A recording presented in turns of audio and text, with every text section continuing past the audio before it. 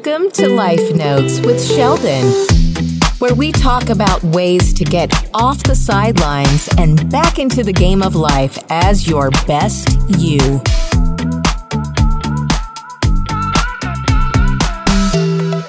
Good afternoon, friends. Thank you for joining me on this special episode of Life Notes with Sheldon. We thank you for tuning in to this great American tradition and freedom of speech.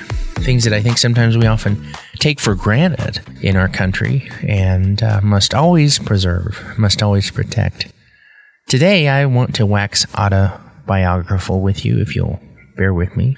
See, there's an important story that I want to tell because I think it can help and inspire some of those around you, and it's something that means a lot to me, and so maybe it'll mean something to you. Sometime around the year 1998, 1999, I was a senior in high school at Farmington High School. What a great place. What a cool place. And I didn't particularly like school. I was ready to be done with it. I was ready to be done with what felt like a prison sentence sometimes. Despite having wonderful friends, wonderful experiences, and learning opportunities, I was ready to go out into the real world and be a part of what was going on in the great beyond. And I thought that leaving high school would mean leaving some of the petty arguments and silly fights and silliness and pettiness and sometimes fakeness of people. And I, like you, realized that much like in Finding Nemo, when they finally get out of the dental office and they get out into the ocean and they're stuck in the bag and they're like, oh, what now? What do we do now? I got out into the real world and found out that most ironically, it's all one giant high school on a giant political stage, right? We have the craziness and the pettiness and the cheap shots and all of the things that we thought we were getting away from, we didn't get away from. They're just on a grander scale. And how important it is that we isolate and insulate ourselves from the craziness and the pettiness and the things that we want to get away from, the things that, are not good for us, and embrace the positivity of it. What are the positive things? What are the things we can find that toxicity into your system? Because it's hard to get out. It takes invasive procedures if you let it in there too long, and make sure at all costs that you're not being that toxic person, that you're not being that toxic influence to someone else around you. So, sometime during the course of a springtime in New Mexico, I came across a young lady by way of her friend, Katie Churchill at the time. I had thought I was going to go to a senior prom with one person. It didn't work out, and thankfully, it didn't work out. And I decided it was kind of a waste of money and a waste of time, and I was telling her, I'm done with this. This is dumb. It's a waste of money. It's a waste of this. Blah, I'm not going to go. And she said, well, why don't you ask Mandy Castelli? Now, I had seen this beautiful, radiant woman a time or two in school, and she had a hair that was like a Pantene commercial, these eyes that seemed to be like an Arabian princess, an incredible set of legs that many people had noticed and some of her friends were jealous of, but her beautiful, photogenic model of a face and perfect complexion. And what was most beautiful about this incredible, radiant angel presence was her soul that shined through her skin, that shined through her whole body and seemed to be around her. And up until that point, I had noticed her some, but hadn't really ever considered, and something about what that lady said that day, that young lady, just was like a light switch that flipped. And I thought, why don't I? You're absolutely right. That's what I need to do. And when I decide to do things in life, it's my personality and nature to do them big and to do them all the way and to pull out all the stops, if you will. So I decided to have some beautiful roses delivered to her 4th hour right before lunch. And I made a cheesy little poem that said, if you want to find the reasons why, at the end of it, I said, well, if you want to find the reasons why, drive downtown and read the signs. Now, in high school, I had 2 of the coolest jobs ever. I mean, so fun. You remember the Brass Apple Hotel down at the Holiday Inn? It was just a cool place, fun restaurant, kind of a classy joint. And when I was about 16, I got my first real job there, playing the piano on Friday nights for guests and people that came to eat. I remember Brent Christensen seemed to come every Friday night with his princess, his wife, Karen Christensen. They came in there always so stoically kind and reverential in the way that they treated each other. When I set my sights for being a father and a husband, he really is my target for that. A wonderful prince of a man. They used to come in anyhow, I would play there Friday nights, and then later on, I ended up playing over at the Riverwalk on Saturday nights. That wonderful restaurant. Cool place. Man, I miss that place. We don't have a classy place like that, and we need one. If you're thinking about opening a restaurant like that, please do. So I'd play there on Friday and Saturday nights, and I went over and begged and pleaded with them to get up on the signs. The signs were back then white lights that kind of were digital, but not quite like they are today. And so I had on one of them, it said, Mandy, gee, what a girl. And the other sign said, Mandy, will you go to prom with me? Piano boy. And so, what a girl is still a phrase that I use today, and I've abbreviated it to WAG. And sometimes I will call her WAG and sign things, little love notes and things, and call her that. It stands for what a girl. So Katie took her and she gave her the flowers, and I told Katie specifically where to take her and where to go look at the signs. They're in the Brass Apple parking lot where she could see the sign across the street and that sign. And there's a picture that Katie, I'm assuming, took of her in that Ford Tempo with the biggest grin on her face. She thought, who is this crazy person, right? Well, she said yes, and I am so grateful because I fell as much in love as a person can possibly fall in love at age 18 with this princess of a woman. I fell so hard because she was so incredibly kind, because she was so incredibly intelligent, so incredibly mature beyond her age. Her circumstances required it. There was something about her that I couldn't get out of my mind, couldn't get out of my heart. So for our second date, she says it is, I would do some things. I would go and I got her truck once and borrowed it. I went and detailed it, filled it up with gas.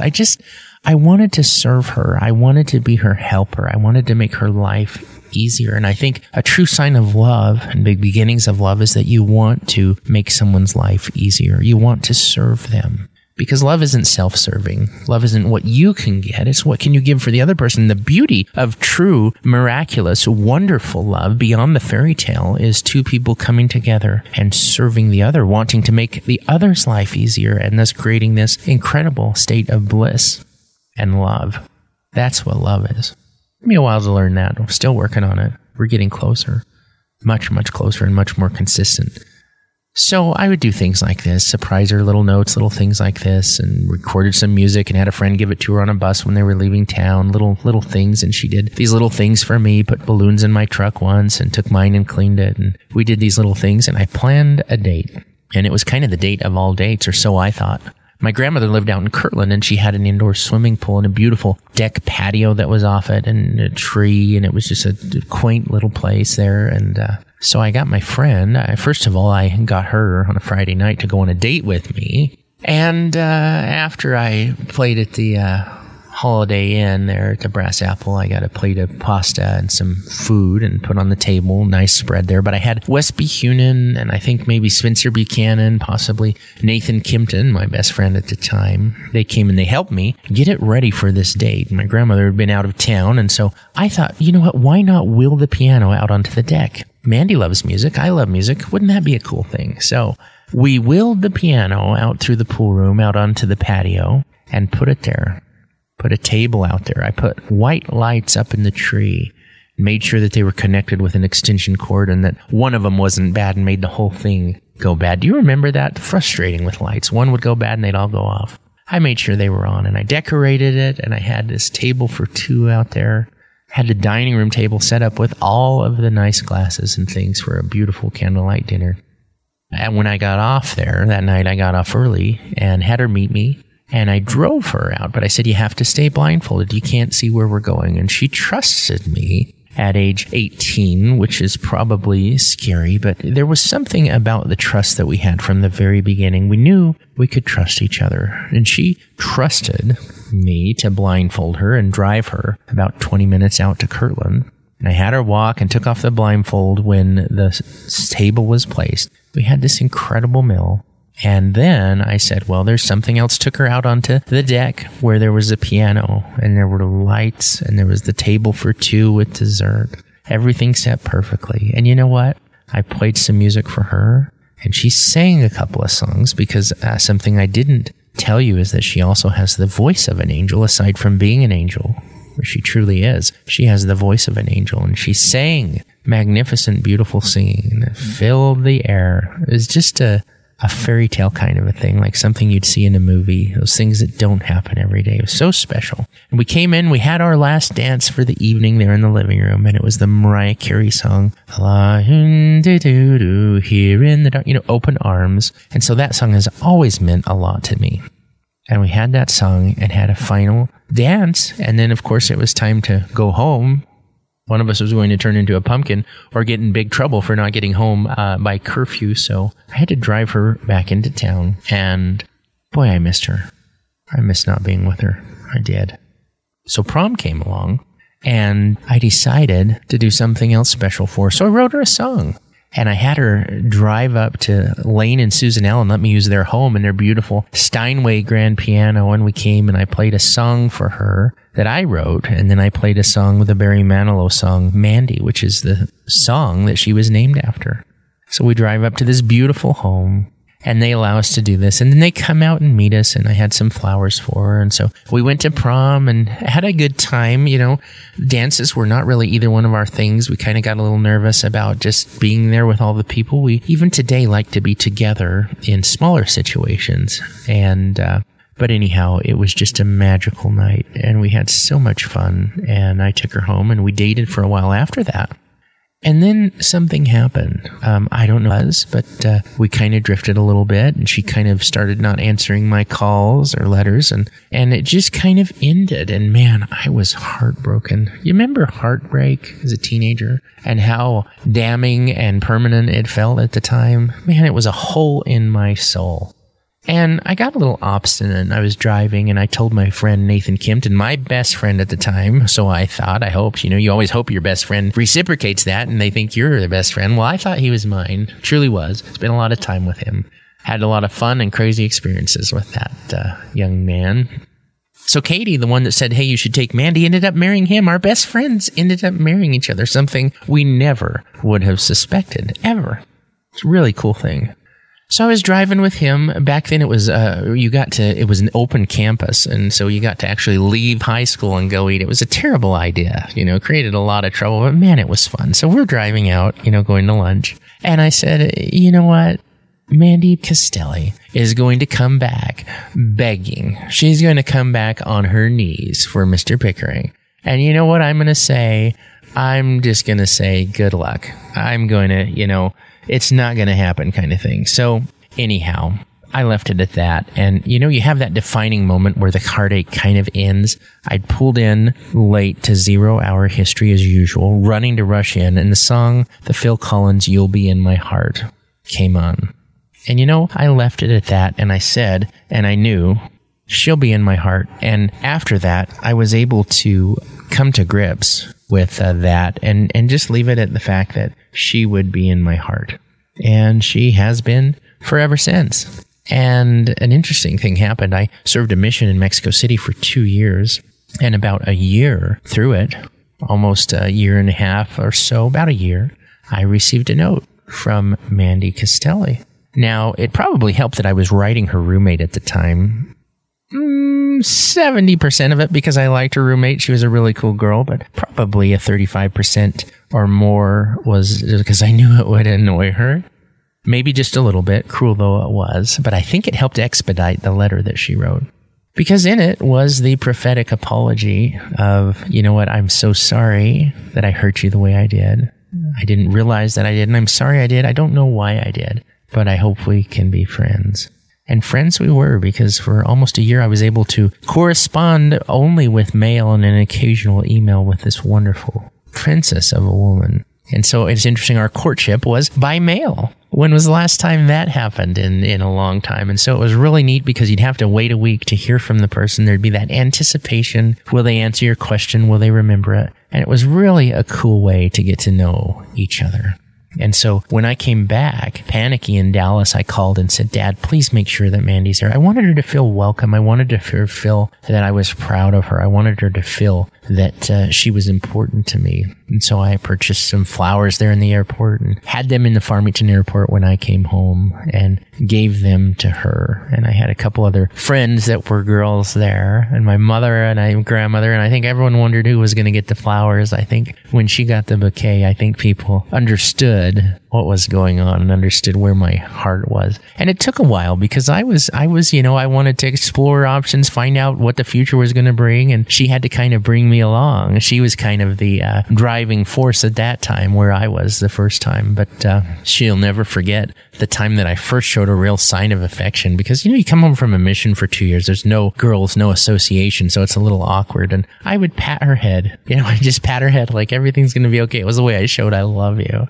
And then she remembers the first night that we just held hands and held each other and how much it meant to her and how she just knew. And so I knew I wanted to marry this beautiful woman. I every night was just heartache to leave her presence. I loved her so much for who she was and only had a small inkling of the marvelous nature of this companion and friend of mine. And so somewhere around Christmas, I made up an excuse to go to Salt Lake City and said I needed to go do a recording thing and do something in a studio, which seemed very believable because I was doing some music recording around that time, and I asked if she'd want to go with me, knowing that she would. Well, I had a plan that she didn't know about. And so we went up there, and when we got there, we stayed the evening at her uncle's home. She on the third floor, me down in the basement, something like that. And she woke me up. I'll never forget it. It was the tenderest thing. She came in and ran her hand through my hair and said, "Hey, it's time to get up." Oh, most amazing thing. I'll never forget that experience of having this angel of a woman who I loved awake me tenderly and beautifully as only she can. And so she was getting ready. I went in and I asked her, she was doing her hair. I said, "Well, black or white?" And she says, "What are you talking about?" And I said, "Black or white?" And she had no idea what it was. And she's like, I don't know. What is it? You have to tell me. I said, "I can't. It's a surprise." And she said black.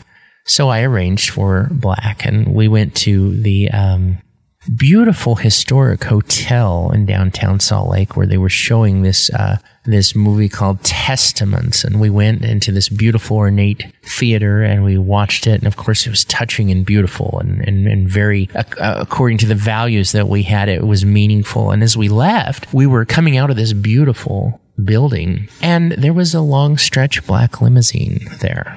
And there was a man with the door opened and we came over and, she was very nervous with me sometimes because I'm so forward and I just will talk to anybody. And so she was a little nervous, like, let's not go there. But I'm like, let's talk to this guy.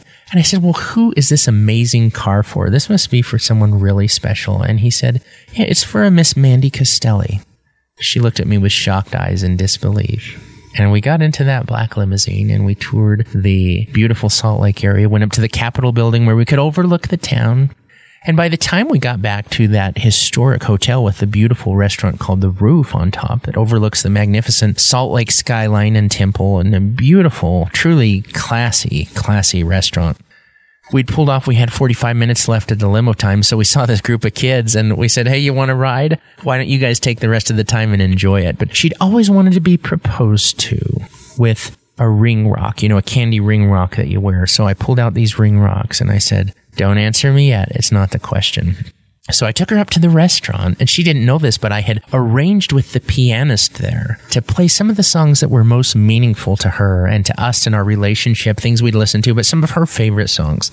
So shortly after the dinner, when it was coming that time, the piano started playing most of her favorite songs. And then it played the Barry Manilow song. This beautiful pianist played Mandy. And at that point, they brought a beautiful little porcelain container provided by our local Garcia and Company jewelers. It was a beautiful thing. And when she opened it, along with the little treats they'd prepared, the little mints and things on that plate, it said, "Will you marry me?"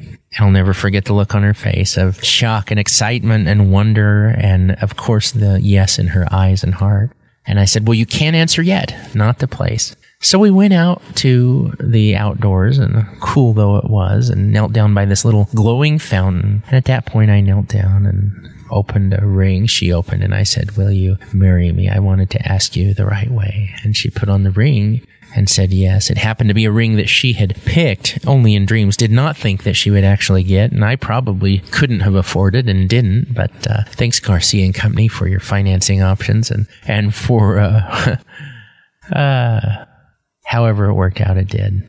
She got the ring she wanted, but I got the incredible angel of a woman that I wanted, and hopefully she got a prince of a man who can be a frog at times and who she had to remind was a prince and help along to be a prince. But that's the story of how Mandy Castelli and Sheldon Pickering came to be a team, came to be a partnership, came to be a love story that has endured 20 years. 20 years in February, 20 years together.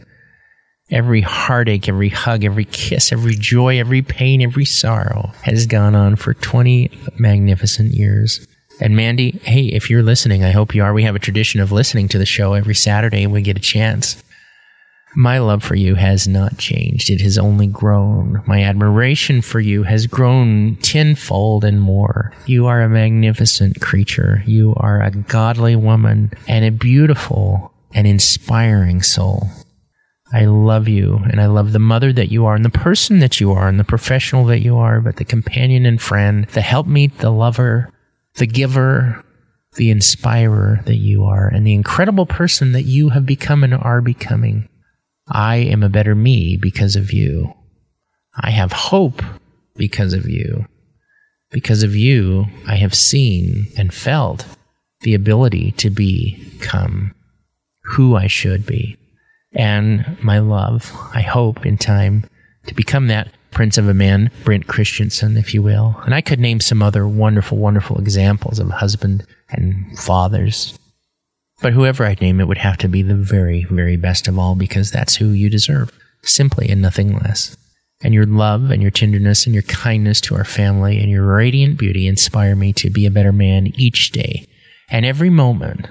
And I hereby promise you before these witnesses and myself that I will work to be who you deserve. And it's going to take 24/7 work because you deserve only the very best, my princess and love.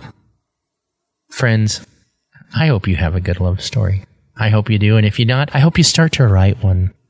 That love being two people serving each other is something that it took me a while to learn, and that we're learning more and more each day. But as we do, and as we serve and love, we can create this atmosphere of peace and joy.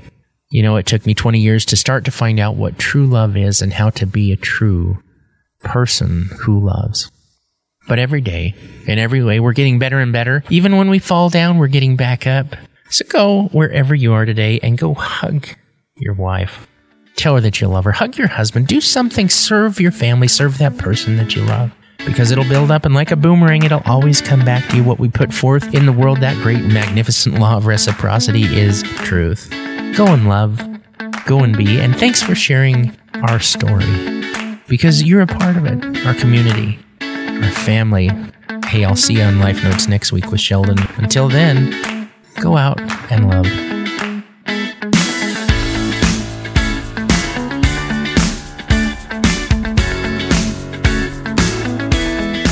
You have been listening to Life Notes with Sheldon.